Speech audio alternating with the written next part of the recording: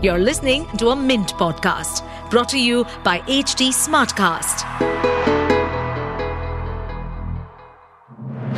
Good morning. You're listening to Mint Business News with me, Gopika Gopakumar. Here are the main headlines this morning. India's largest cement producer, UltraTech Cement, said it will invest 12,886 crore rupees to increase its production capacity by 22 million tons per annum. The company's board of directors, at its meeting held on Thursday, approved the capital expenditure required to increase expansion capacity. Yes Bank said it has received approval for the buyback of notes issued under the lender's medium-term notes program to the tune of $200 million. The capital raising committee has approved the plan and recommended the bank to make a tender offer for the repurchase of the overseas bonds. Coal Ministry has floated a draft cabinet note for seeking interministerial views on the proposal to list 25% of Coal India arm BPCL. As part of Coal India's restructuring, the government has decided for an initial listing of 25% shares of Bharat Coking Coal Limited. Gujarat-based electric two-wheeler maker Whispered Innovations said it has received over a threefold jump year-on-year in sales to 2,000 units in May, driven by the growth in the low-speed category.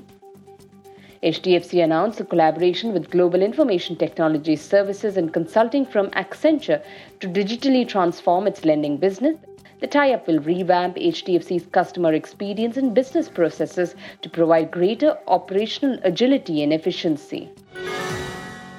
Moving on to markets, Sensex and Nifty are likely to start Friday's session on an upbeat note following a relief rally in the US markets overnight.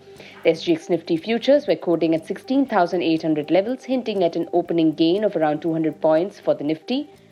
Market action will continue to be stock-specific. However, the weekend factor may also keep investor sentiment subdued. Price action in commodity market will be keenly monitored after the OPEC announced it will increase oil production by 6.48 lakh barrel per day in both July and August, steering away from its previous levels of around 4 lakh only. This comes as pressure on oil prices is mounted after US announced banning oil imports from Russia.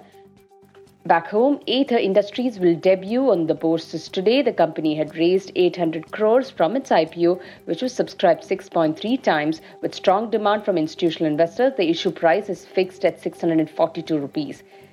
Castrol India will also be in focus as MG Motor India and the company are set to collaborate with GeoBP to explore mobility solutions for electric cars. In Asia, shares rose in Japan, Australia and South Korea, while markets in Shanghai and Hong Kong were closed for public holidays.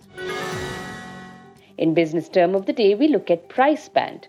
A price band is a value-setting method in which a seller indicates an upper and lower cost limit between which buyers are able to place bids. The price band's floor and cap provide guidance to the buyers. This type of auction pricing technique is often used with IPOs. With that, it's a wrap on today's edition. Thanks for tuning in. See you next week. Bye-bye.